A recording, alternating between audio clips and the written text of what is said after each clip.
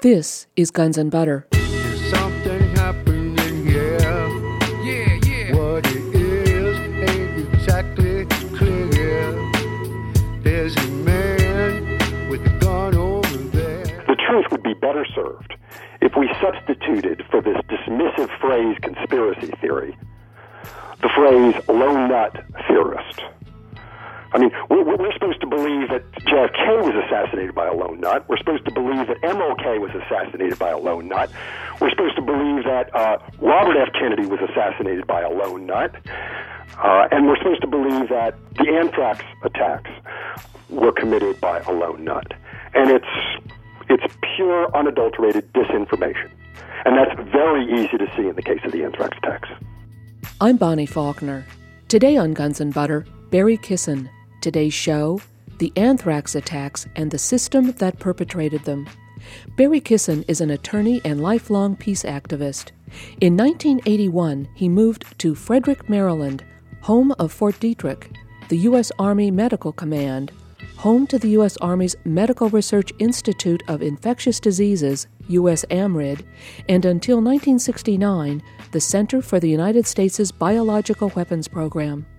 Barry Kissin has written important and definitive articles specifically addressing the U.S. biowarfare military-industrial intelligence complex and the weaponization of anthrax. His latest is a 22-page memorandum to Congressman Rush Holt of New Jersey, The Truth About the Anthrax Attacks and Its Cover-Up. Barry Kissin writes a weekly op-ed column for the Frederick News Post. Today we discuss the anthrax attacks of September 2001 and the perpetrators. Amerithrax, the FBI's investigation into the anthrax attacks and its cover-up of these events. Government-sponsored bioweapons research in private military contractor laboratories and the new biowarfare arms race. Barry Kissin, welcome. Bonnie, thank you for inviting me to the show. You are a passionate opponent of the new biological arms race, and you've written a memorandum to Congressman Rush Holt of New Jersey, The Truth About the Anthrax Attacks and Its Cover-Up. What is the truth, in your view? The problem is this, isn't it? I mean, this is a fundamental problem. We Americans are so frightened, we don't know we're frightened. We don't even dare, out of fear, think outside the box. So you can stick something right in front of us that is so obvious if you have any objectivity whatsoever, and we don't understand it. We won't let ourselves understand it. You know, this is every sort of pivotal point, and there's so many pivotal points. They all tell the story. They all tell the story, Bonnie. All you have to do is deconstruct one of them, and you see the system at work. It's a fundamental concept that I'd like for people to understand better. We have a system. It holds itself together. It operates in all of these different spheres out of the same influence and with the same methods. And we see it over and over again, and we tell ourselves about it, and we don't confront it at all. We manage not to confront it at all. Now, you and I think, during this program, are about deconstructing the anthrax attacks. It's a great one to deconstruct because the whole story is right there. One of the things you see in the anthrax attacks is you see terribly revealing facts that nobody wants to deal with. Now, let me tell you what the terribly revealing facts are in anthrax attacks.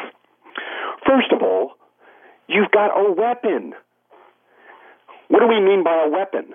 In this case, we are talking about, when we look at the anthrax in the letters to the senators, we are talking about a weapon that consists of pure spores, the likes of the purity of which have never been seen before. We're talking about 1 trillion spores in a gram. Does everybody know what a gram is? These letters only had 2 grams of this stuff. That's all these letters contained, was about 2 grams of this stuff. And that's enough. You put that in a ventilation system, everybody comes down with inhalational anthrax. And if they don't get the antidote, I mean fast, they're dead. This stuff also has an additive called silicon. The purpose of the additive is to make these spores very dispersible, so when they open up Daschle's letter in the Hart Office building, it comes out of the envelope, mark my words, like a gas. They shut down the Hart Senate office building because of this one exposure, and that stuff inadvertently coming out of an envelope. They shut down the office building for 3 months. It cost millions of dollars to disinfect that place. This is a very sophisticated, very advanced weapon, the likes of which had never before been seen. And everybody knows where it came from. It came from our program. Of course it did. And the American people and all the commentators, and certainly all the people involved, can look at this weapon and scratch their heads and say, I wonder who could have done this. And then, of course, the other thing that goes on is the FBI very studiously does its very best, certainly for the last 6 years of the investigation, to mislead as best they can about the quality of this stuff. Because the fall guy they end up choosing, everybody knows, can't do this. He doesn't have the equipment. He doesn't have the expertise. He's never seen anything like it. When they opened up the Daschle letter at Fort Detrick, USAMRIID, Marilyn Thompson tells the story in her book, The Killer Strain. A scientist named John Zell opens up the envelope. I think he probably was in BSL-3. I'm not positive. This is the first thing that occurs to him when he sees this stuff behave the way it does. I mean, I'm talking about defy gravity. The first thing that goes through his head is, I am not protected against this. I've never seen anything like this. The wonderful chapter in The Killer Strain ends with John Zell going up to a sink and preparing a bleach mixture and snorting it. And then, for that matter, Richard Preston's book, The Demon in the Freezer, picks it up from there. The other scientists at USAMRIID are looking at this stuff. I mean, it bounces off of tape. Okay, it bounces off of tape. That's how dispersible this stuff is. And they expect all of us to believe that this immunologist named Bruce Ivins did the anthrax letters, supposedly weaponized them, in these sort of, the 20 hours or so that he possibly could have had leading up to the mailing of these letters in the lab. And he wants to believe this on the basis that he's the custodian of the anthrax strain that finds its way into the letters. That's the whole case against Ivins, that he's the custodian of this particular strain of anthrax that finds its way into the letters. And what we have to ignore is where he sent the stuff. And he sent it to our, up until then, secret anthrax weaponization projects. And we know where they are, and we know who is involved.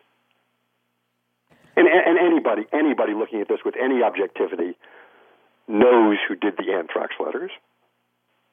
The anthrax letters came out of our own, remember, we're talking about officially acknowledged inside job, our own so-called biodefense program. That's where it came from. That's where this technology is being developed, that the FBI has so clumsily attempted to conceal. It took us 7 years to get them to say, in response to a demand from Congress, what the percentage weight of silicon was in the anthrax. It took them 7 years to reveal that. You can imagine what they did for 7 years. Lied. Said, well, we don't have that information, and that's not so easy to determine, and all this silliness. And one of the remarkable things, I'll continue to tell the story as follows. One of the remarkable things is that just in the last 2 months, the Wall Street Journal, I don't know if they realized what they were publishing, but they put a 1,500-word op-ed in the January 24 Wall Street Journal, and this is what it says. First of all, it says what I've already referred to, which is that the FBI, Department of Justice, have been stonewalling on the presence of silicon in the attack anthrax for 7 years. It says it. And then it says, this is what we finally know. This is of such a high percentage of silicon that it had to have been deliberately added for the purpose of enhancing dispersibility. That's what this op-ed says. Now, what it doesn't take the additional step of doing is saying, okay, who can do this technology? I mean, that's the only thing that's missing from that op-ed. Who does this technology? A month later, February 24, New York Times, an article about how Dugway scientists have been occupied with trying to re-engineer, that is, reproduce, the attack anthrax. And what they say in this journal that's being quoted in this letter at the New York Times is that this is very, very high, military grade, requires super specialized equipment, etc. That's now mainstream. And wouldn't you know it? I've got to recount this. I hope I'm not asking too much of your listeners to follow this, but listen to this. It was like within days, we suddenly see the following. The House Select Intelligence Committee passes an amendment, I think it probably was unanimous, that says that Amerithrax needs to be reopened. That is, the FBI DOJ investigation needs to be reopened. The entire country knows that. And then it adds, for the purpose of looking for possible foreign involvement. That's what it says. I write a column for the local newspaper. I referred to the amendment, which was introduced by my congressman here in Frederick, Congressman Roscoe Bartlett. I refer to it as an Orwellian amendment.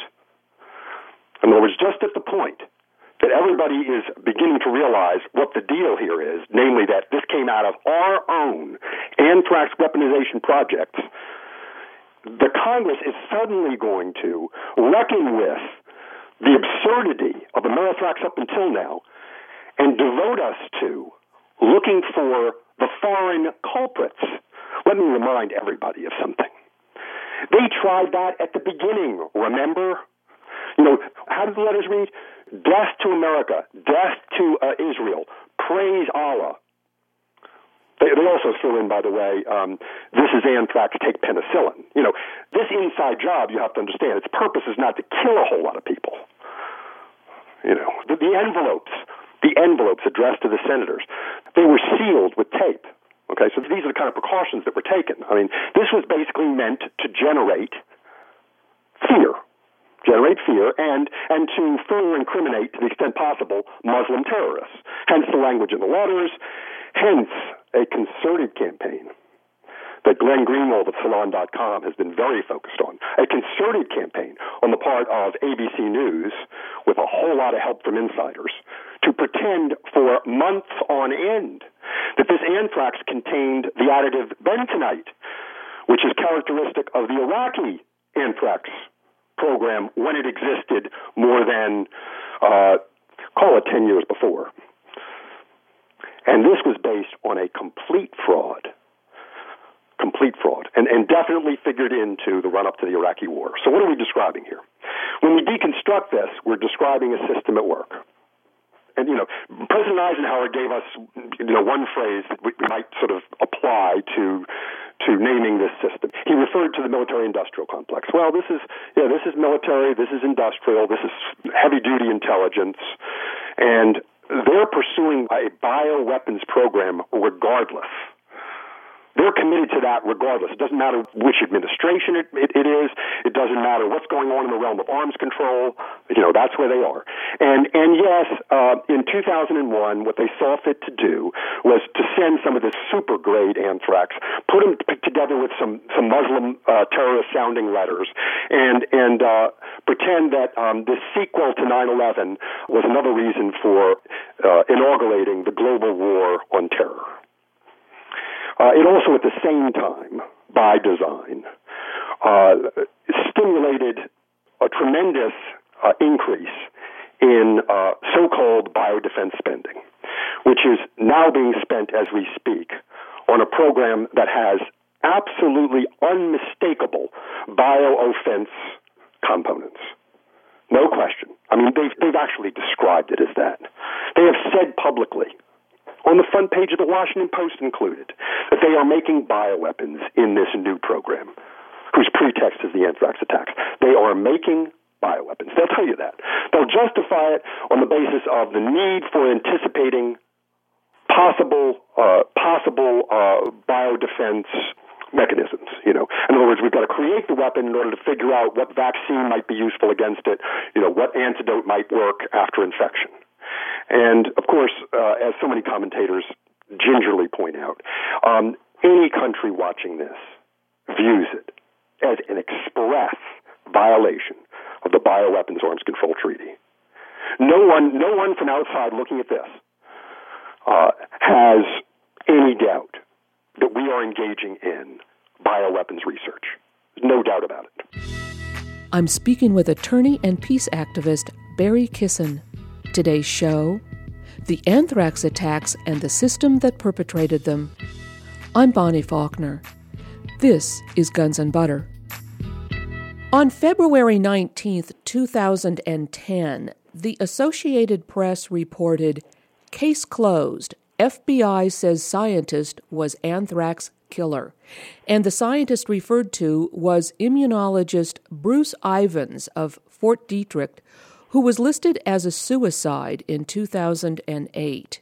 So the anthrax investigation is over, and a lone nut did it, according to the FBI. Wasn't Bruce Ivins actually helping the FBI to solve the case? Yes. Bruce was definitely involved in that. That's very clear.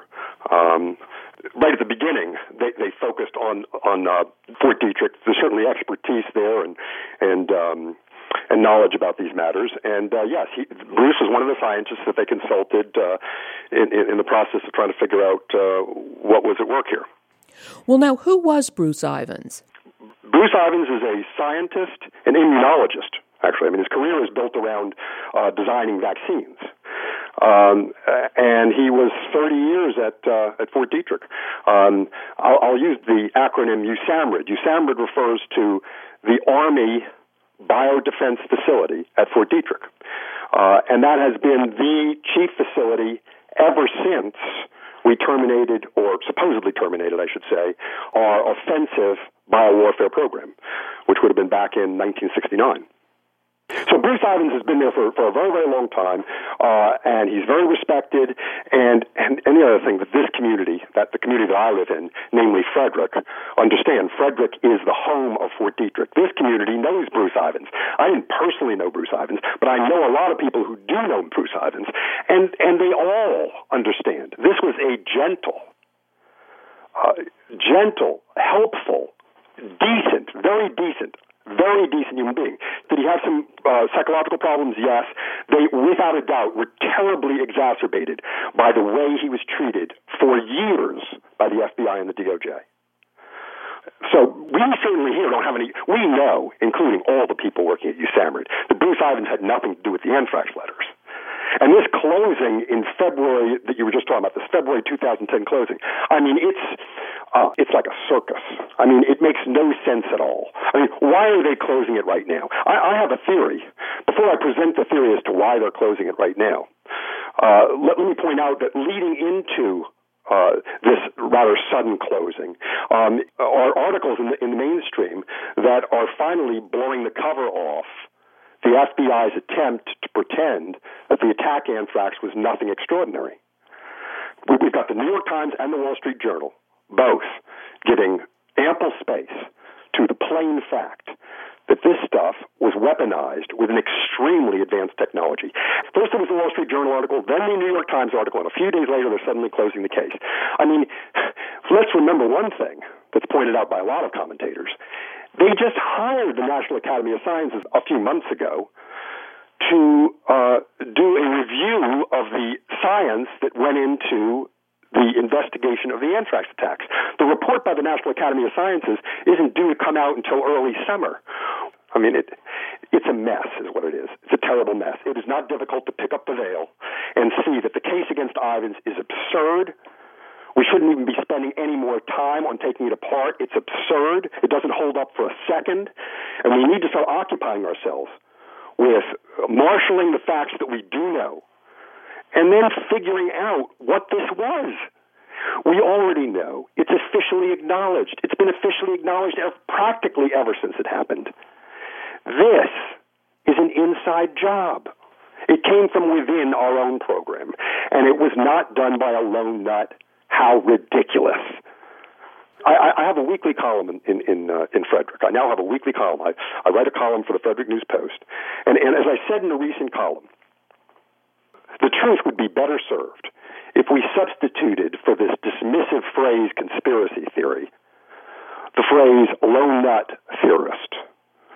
I mean, we're supposed to believe that JFK was assassinated by a lone nut. We're supposed to believe that MLK was assassinated by a lone nut.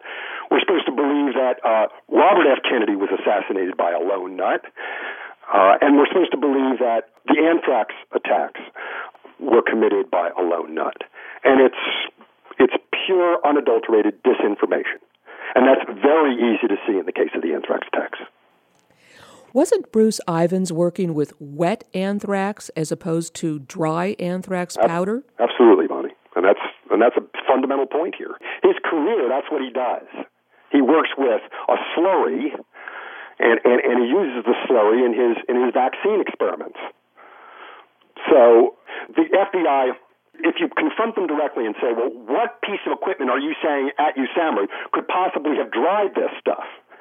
And when that question is posed directly, the FBI avoids and says, well, we don't know, and it could have been, and we're not sure, and all this. But what they'll put out through their media shills is that he had a lyophilizer. The only problem is this lyophilizer that Bruce Ivins had at his disposal would have taken a year to dry that much anthrax without anybody knowing. What was the significance of Bruce Ivins's flask, RMR 1029? Okay, this is it. Practically all of the so-called wonderful science that underlies Amerithrax analyzes the genetic makeup of the attack anthrax. And what they find in this laborious process that takes years and years is that this particular anthrax, they not only determine that it's AIM strain, which is, well, it's been our strain. That's our strain. That's our bioweapon strain, AIM strain. But they not only figure out that it's AIM strain, that was pretty easy. They also, with this very advanced, technique, discover four, they call them markers, four genetic markers, otherwise referred to as morphotypes. And they say this is totally unique to this particular anthrax, and if we can find anthrax with the same morphotypes, that's obviously connected. All right? So they analyze RMR 1029, and they tell us RMR 1029 has the same four morphotypes. The attack anthrax must have come from RMR 1029. Who made RMR 1029? Answer, Bruce Ivins. Who is the custodian? Answer, Bruce Ivins. Bruce Ivins made RMR 1029 in 1997. We have the record of all the different places that he sent RMR 1029. When you ask the FBI DOJ how they eliminated as suspects all of the other people that had access to RMR 1029, there is no answer. There never has been an answer. There still is no answer. I mean, they make vague reference to polygraph tests. One problem with that is that Bruce Ivins passed 2 polygraph tests. What we have here is we have a cover-up. The very higher-ups in DOJ and FBI following a script that's dictated by powers that are more powerful than they are. And the purpose of the script is to hide where everybody by now should know this stuff came from. That's the purpose of the script. And it's been done very clumsily and very transparently. Well, let me ask you a clarification on RMR 1029 that was in Bruce Ivins's possession, and then he sent on to other labs. Now, what form was RMR 1029 in? That was a liquid form, wasn't it? Correct. Well, now, the anthrax attacks on Congress and the media was a dry form, wasn't it? Well, not just a dry form, Bonnie. It's in the form of a very sophisticated technologically advanced weapon. It's not just dry. It's extremely dispersible. That means when you open up the envelope in Senator Daschle's office and a very little bit escapes, it escapes like a gas. Like a gas. It shuts down the Hart office building for 3 months. They spent millions disinfecting the Hart office building from a mere opening up of an envelope. Well, now, what I'm trying to get at here is, did Bruce Ivins ever have in his possession a dry anthrax? No. Well, no. Bruce Ivins would have had no call for that. I mean, one of the reasons the answer to that is no is this. You don't mess around with this stuff unless you absolutely have to. So if you're doing, animal tests or whatever, you're not messing around with this stuff. It's too difficult to manage. I mean, you need very, very high biocontainment, extremely high degree of precaution when you're dealing with something like this. But the other point to make is that this technology that manifests, especially in the anthrax that was in the letters addressed to the senators, is technology that no one officially acknowledged existed. I mean, it was unknown up until that time. That's how sophisticated this was. And this has nothing to do with Bruce Ivins. In fact, I've got to cite this as a perfect example of just how silly this is. The FBI gave a science briefing on August 18, 2008, a few weeks after Bruce Ivins died. And the head guy, Majidi, his name is, gets up there and says, in answer to a direct question about, well, isn't it important how this stuff was processed? He actually answers, no, that's not the important thing. The important thing is that the genetic identity was identical. I mean, he actually said that. And in fact, a significant part of the story is all these journalists from these most prestigious science journals sat there, and I mean, just let him do it. Didn't even confront him. I mean, and by then, of course, everybody should know if they don't. This stuff is extremely, extremely weaponized. That this technology doesn't happen except in secret programs in the United States with this strain. I'm speaking with attorney and peace activist Barry Kissin. Today's show, the anthrax attacks and the system that perpetrated them. I'm Bonnie Faulkner. This is Guns and Butter. Well, now, to clarify for everyone, could you describe the weaponization of anthrax and the difference between the pre-1969 technology and the current technology? Because that gets to the heart of the science briefing where the cover-up takes place, doesn't it? Well, this briefing I was just referring to is the FBI science briefing. It happened shortly after Ivins died. It's intended to satisfy everybody that there's scientific proof of Ivins' guilt. I mean, it's pure fabrication. I mean, it's silly. I mean, it's clumsy on its face. I mean, when you read it, I mean, even if you didn't have any background at all, even if you were frightened of science, it is so obvious that these guys are clowns, contradicting themselves, changing the story, and self-transparently maintaining one line throughout, which is there's nothing special about this anthrax, which is what they have to hammer home in order for anybody to believe for a second that Bruce Ivins possibly could have had anything to do with making this stuff. So that's what they do in the science briefing. They literally say, there is no silicon that was added to this anthrax for the purpose of weaponizing it. There is none. And the way we know that, they said, is because when we put this stuff under the electron microscope, we didn't see any silica on the outside of what's called the exosporium of the anthrax spore. So therefore, there's no weaponization with silicon going on. Well, I know some of the people that are sitting there, and I know doggone well they know better, but that technology is obsolete. That's a pre-1969 technology. That technology goes back to when we officially had a bioffense program. That's the program that Nixon terminated in 1969. That's what immediately gave rise to the International Arms Control Treaty for bioweapons. Ladies and gentlemen, fellow human beings, our only hope in relation to the technology that is being developed in bioweapons is effective arms control. And what's going on right now is that the only world superpower is choosing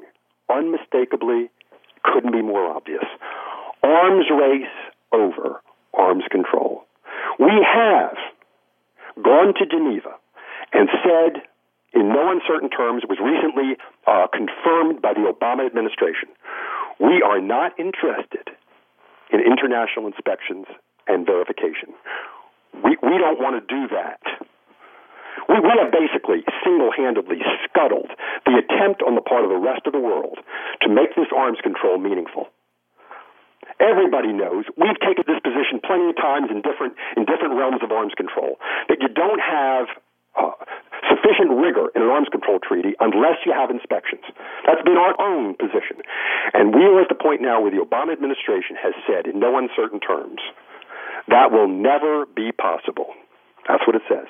And its basis for saying that is that the technology is such that there is no way to enforce a treaty. There is no way to inspect effectively. That's the position we're taking. And folks, I've got to tell you that if that prevails, this could be the weapon of mass destruction that does the job. This could be the one. You know, with nuclear weapons, which we don't have sufficient control over, but with nuclear weapons, it's very clear as to where they came from and who deserves to be retaliated against. You don't have that with bioweapons. And these bioweapons they're developing, the anthrax attacks give you a smattering of an idea. I just alluded to the technology. You open up an envelope, less than half a gram escapes. It contaminates. Has anybody ever been to the Hart Office building? It's huge. It's 6 floors. It's huge. It takes up a square block. They shut it down for 3 months. This stuff dispersed like you cannot imagine. Now, this is what else is going on. We're genetically engineering this stuff. We're genetically engineering it. That's what this new program is doing by its own admission. What are we talking about? Let me be clear. We are talking about genetically engineering germs so that they respond neither to vaccine or cure. We are talking about species-threatening germs. That's what we're talking about. I'm reminded when I think about this, I'm reminded of what Albert Einstein said. He said, this is a paraphrase, he said, this destructive technology so far outstrips our humanity that it is our undoing. I mean, of course, he was talking about the nuclear technology, but it so clearly applies to what we're looking at in the realm of bioweapons. And the whole damn thing is being driven by 2 goals: profit and power. That's the story told by the anthrax attacks, transparently. That's the story that reveals the nature of our system that nobody wants to acknowledge, but everybody knows. Well, now, Barry, back to this technology. What is the current technology to weaponize anthrax spores as opposed to the old technology? Well, okay. One aspect of it has to do with how the silicon is added to the spores. The pre-69 technology, as I mentioned already, puts silica on the outside of what's called the exosporium of the anthrax spore. What we have now, thanks to our weaponization projects, is we have a technology that places it's actually what they refer to as a polyglass. It's a silicon compound, and they refer to it as polyglass. And that places the polyglass not on the outside of the exosporium, but underneath the exosporium in what's called the spore coat. And there's no question about what the potency is of the technology that I just referred to. There's no question about it because we had a chance to observe the behavior of this stuff. I've referred now a couple of times to the contamination of the Hart Office building. The other thing that needs to be cited to give people an idea of what I mean by dispersibility. The postal workers, the 2 postal workers who died, they were working at the Brentwood Postal Facility in Washington, D.C. The 2 of them that died as a result of envelopes that were sealed with tape, allowing to escape through the pores of the paper sufficient anthrax spores to kill by inhalational anthrax. That's what this stuff does. The other two people, besides Bob Stevens in Florida, who was the first one, but the other two people, the elderly woman in Connecticut and the nurse in New York, the only theory as to how those two died is, the only possible theory is that somewhere or other spores got out of an anthrax letter and contaminated a letter that ended up in their mailbox. That's how dispersible this stuff is. I mean, to the point where whatever was on the envelope addressed to the nurse in New York was enough to kill her. What were the Joint Judiciary Committee Amerithrax oversight hearings of September 2008? Well, this is about a month and a half after Bruce Ivins dies, and the FBI dramatically announces that without a doubt, I mean, that's without a doubt. This is beyond reasonable doubt. This is like without a doubt responsible for the anthrax letter. So here we are, I guess it's a month and a half later, and already, I mean, it's obvious to everybody that there's something very fishy going on here. And so I went to those hearings. I don't live far from Washington, D.C., and I attended both hearings, and they were largely very disappointing because we don't have people like William Fulbright anymore. Remember William Fulbright? Remember William Fulbright's hearings on Vietnam? I mean, those people on William Fulbright's committee knew how to ask a question and knew how to follow up when the answer didn't make any sense. We don't have that anymore. That kind of colloquy doesn't even happen. There were a couple of meaningful questions asked, and given how few they were, it is remarkable, but in keeping with what we're dealing with, that the FBI doesn't manage to answer them whatsoever. Now, there are two questions that are later put into writing, and after months go by, the FBI finally answers. And there are two central aspects of the truth. I mean, the two things that reveal the truth rather directly. The first thing is the question about, okay, tell us, for crying out loud, what is the percentage weight of silicon in the attack anthrax? I mean, we've only been asking for 7 years. And the FBI finally comes up with a figure.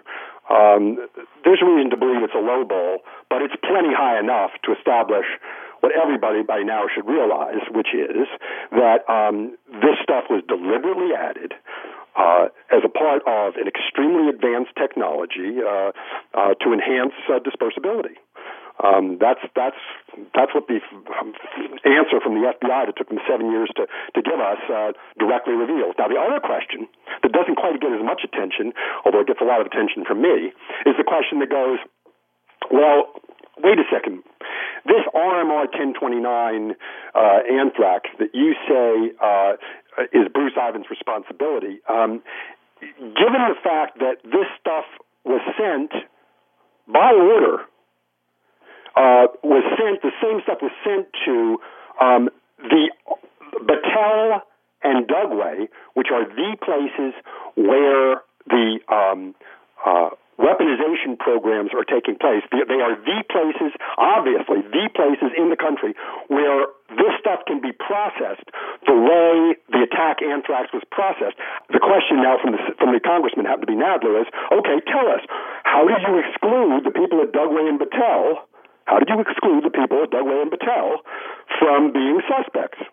And 7 months go by, and the answer to that one is, it's not a lowball, it's an absurdity. I mean, I could read it to you if I went to the computer, but basically what it says is, we eliminated people at Dugway and Battelle. They don't use the names. They never say the names. But we eliminated its two facilities based on our determination that they never got RMR 1029. Well, I mean, everybody knows that RMR 1029 was sent to Battelle and Dugway. I mean, we have the record that was kept by Bruce Ivins from 1997 when he created the stuff all the way into 2004 when the original 1,000 milliliters was exhausted. And we have the record. And we know that on various occasions, including in the spring and summer of 2001, this stuff is being sent to the weaponization projects. It's as transparent as it could be, frankly, and the most shocking thing is the conformity of mass media. Unbelievably shocking. Now, we know that Bruce Ivins sent RMR 1029 to 2 facilities. He sent it to some universities, and yes, I mean, theoretically the FBI looked there as well, and so forth. There's a number of other places in the record as to where it was sent, not that many, but some. The one, though, that never gets acknowledged, and they don't talk about it very much, but what's being covered up, the words they never say are Dugway and Battelle. That's what they're, because again, Bonnie, it goes to some other places, but Battelle and Dugway are the places where the weaponization projects are. That's the place where this cutting-edge technology that goes into the attack anthrax is formulated. Right. Well, now, what is the Dugway Proving Grounds in the Utah desert? Well, I'll put it this way. In 1943, we started our biowarfare program. Okay, 1943, in the middle of World War II, we were working with England on it. We started in 1943, and it started at Fort Detrick. It was then called Camp Detrick. Okay. 10 years later, we open up the facility called Dugway Proving Ground. Dugway Proving Ground, mark my words, is larger than the state of Rhode Island. And that's where a lot of the production of the bioweapons is going on, and that's where a lot of the experiments are going on. And it's surrounded by desert. It's actually only 80 miles from Salt Lake City, but it's been sort of, absolutely instrumental in both biological and chemical warfare programs since it's right around 1953. Then what is the Battelle Memorial Institute of Columbus, Ohio? Battelle Memorial Institute of Columbus, Ohio is the largest private R&D corporation in the world. I mean, it's kind of remarkable because Battelle is under the radar. You don't hear many references to Battelle unless you've taken an interest in anthrax attacks, so forth. But they've been the intelligence agencies, managers and operators of their biolabs for many years. And in fact, a key part of the story here, particularly when you're taking a step back and looking at how the system works, is that it is the same corporation or subsidiary, they still call themselves Battelle, that is getting the contracts to manage and operate the new labs that are being built, whose pretext is the anthrax attacks. That's what I would suggest to your listeners is classic military-industrial maneuver. You create the threat so as to create the demand for your product. And Battelle is a privately owned military contractor, right? Correct. Now, isn't it also true that Battelle itself was in charge of the labs, not only at Battelle, but also at Dugway? Correct. Absolutely right, Bonnie. Battelle is contracted by the Army and the Defense Intelligence Agency, okay, who's actually running that show, probably, to manage and operate the biolabs at Dugway, conducting, among other things, the, up until then, secret anthrax weaponization projects. It's all Battelle. I'm speaking with attorney and peace activist Barry Kissin. Today's show, the anthrax attacks and the system that perpetrated them. I'm Bonnie Faulkner. This is Guns and Butter. Now, Barry, you have written a memorandum to Congressman Holt of New Jersey, the state where the anthrax letters were mailed, entitled The Truth About the Anthrax Attacks and Its Cover-Up. Now, you cover a lot of territory in that memorandum. What was the main purpose of your memo, and what is Congressman Holt's involvement? Well, Congressman Holt, for the longest time, has been the lone congressional voice saying the first thing about how erroneous this all is. I mean, And the way he kind of interjects himself is both on the basis you mentioned, that is that the Anthrax letters were mailed from his district, but also because he's a physicist, he's a scientist. Now, Holt introduced legislation that would provide for a reopening of the Anthrax investigation under the control of Congress. And it's remarkable, I think, that we have 535 people in Congress, 535, 100 senators, 435 representatives, and only one, in the face of what practically amounted to universal rejection of the FBI case, only one stands up and says this needs to be investigated by someone else. Only one. Now, that argument can't be resisted. Like I say, I mean, it's in touch with what all the commentators are saying practically. The mass media certainly go along to the extent that you can, but they also reveal things. And one of the things that the memo points out is that the way I kind of describe this is, at first, it's completely out in the open. This is before I submit the cover-up goes into effect, so that you've got the mainstream media, like Washington Post, New York Times. I have a piece in that memo, a quote from Miami Herald, and Baltimore Sun also. Baltimore Sun actually has a very significant article. They're essentially saying the same thing, and that is that when scientists who prefer to remain anonymous, but I mean, come on, these are the guys that are talking to the mass media now. When they're asked about, what's going on here, they basically say, look, this is the stuff that's made by Battelle and Dugway. That's what they're saying. And in fact, you even have officials in the FBI at that point early on saying, this is the most important lead we have. We're going to pursue it. Something that I also quote in the memo is something that I didn't find on the internet. I actually had to call Columbus, Ohio to get a copy. But Columbus, Ohio, where Battelle is, right, has a newspaper. And I discovered that they had written this story, and in that story, this is December 21, 2001. This is right in the middle of everybody saying what the deal is. We've got FBI Director Robert Mueller assuring neocon Senator Michael DeWine of Ohio that there are no suspects at Battelle. That's on December 21, 2001. That's what the article says. Robert Mueller says, you don't have anything to worry about. We're not looking there. That's not. And all of that is, of course, and it's nothing new. It's you got the FBI almost kind of naively, walking up to the door of a secret CIA anthrax weaponization project, and the hand goes up and says, you're not crossing that line, and they just turn around and look elsewhere. That's all. I mean, that's the deal. Now, did the FBI change its initial story? The investigation of the anthrax attacks was flipped. I mean, in the beginning of the investigation, wasn't there an admission that this was weaponized anthrax, and then that all went away? Yes, exactly.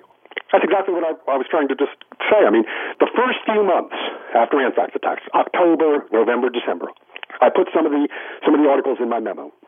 The first few months, it's very plain. I mean, this stuff was processed as a weapon, and there's only certain places that can do this, and we know it's an American strain, and we know it's domestic, and then the names repeatedly are there. They're right there. Baltimore Sun, New York Times, Washington Post, Miami Herald, Dugway and Battelle. I mean, it's right there.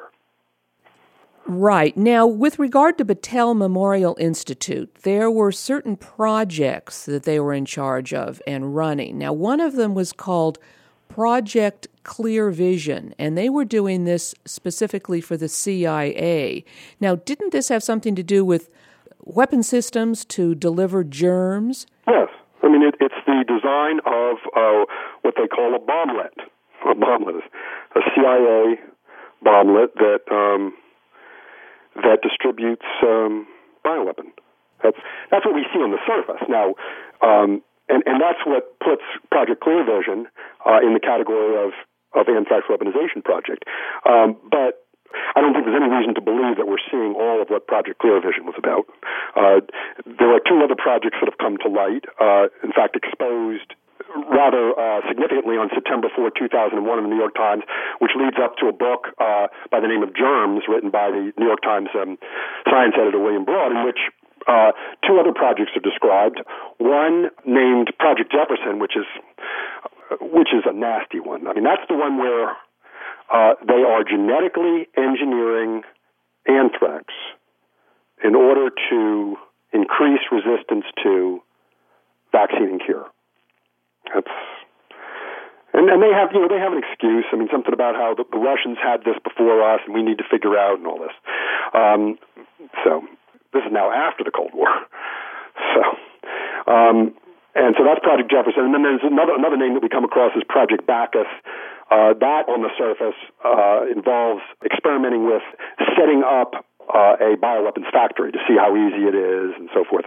I believe they built something in the desert of Nevada, and we're told that they were only using an anthrax simulant rather than anthrax itself. That's what we're told.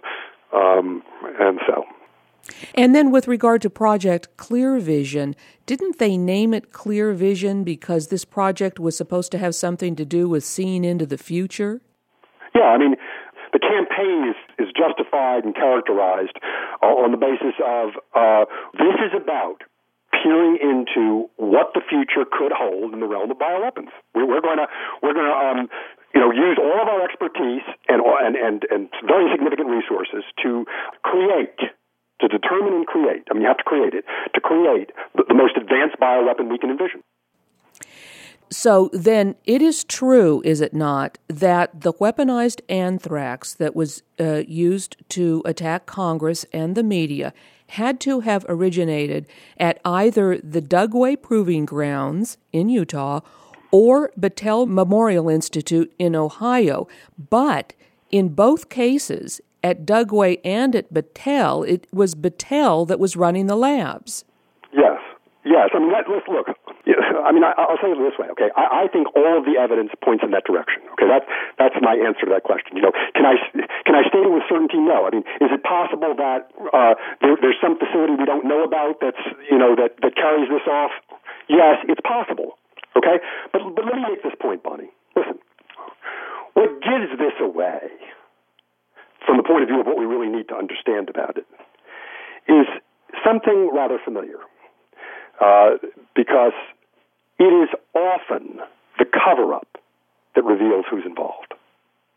You see? What you have to realize is this. Whether the most powerful forces in the intelligence, military, industrial realm, whether they are actually the initiators or not, and it seems to me there's a very good chance that they are. I mean, it makes no sense that they would be. Whether or not they are, they ultimately bless what happened. They certainly know what happened. And they bless it by ordering a cover-up on the part of the FBI DOJ.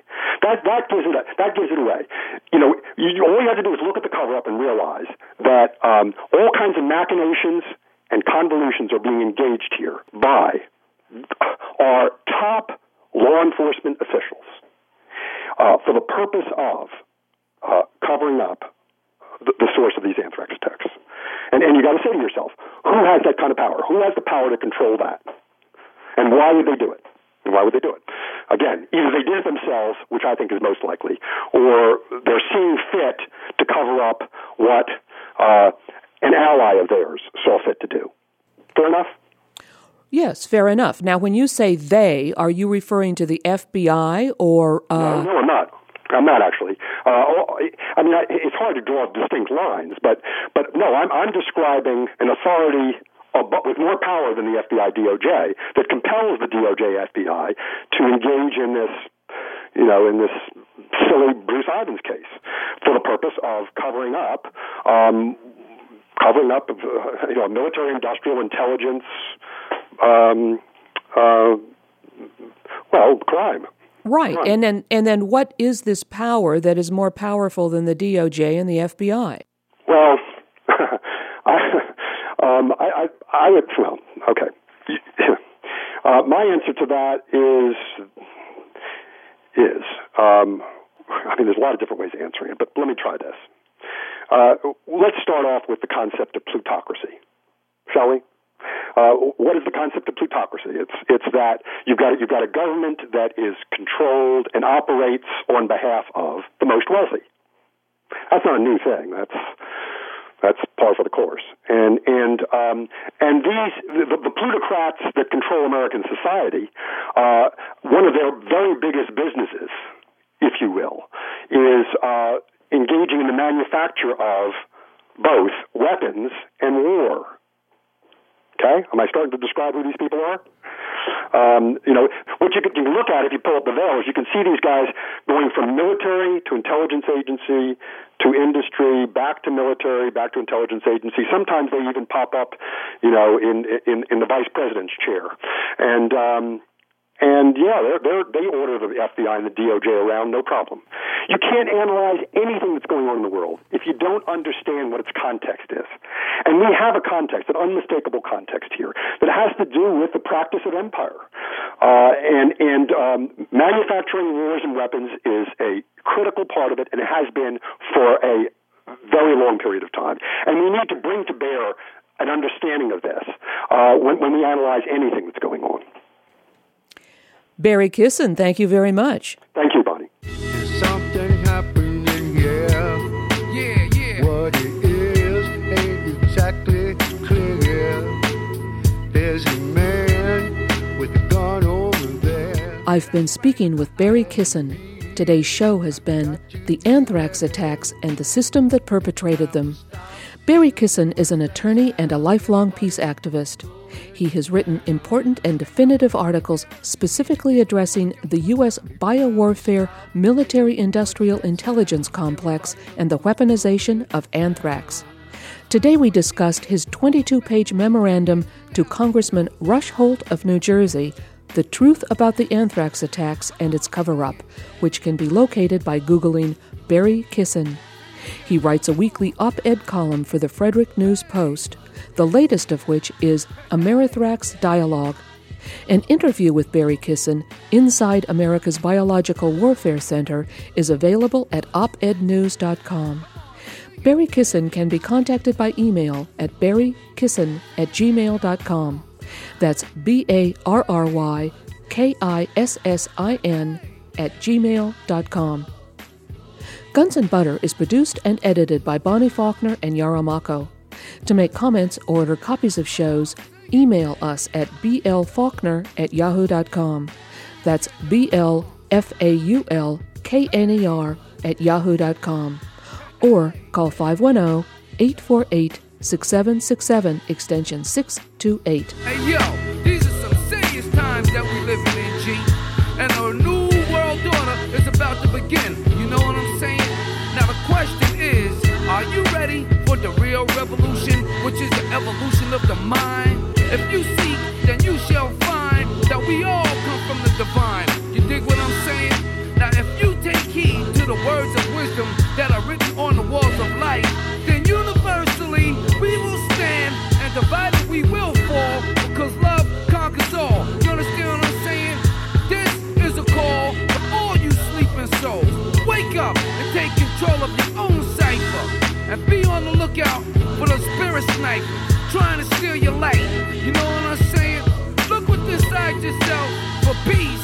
Give thanks, live life, and release. You dig?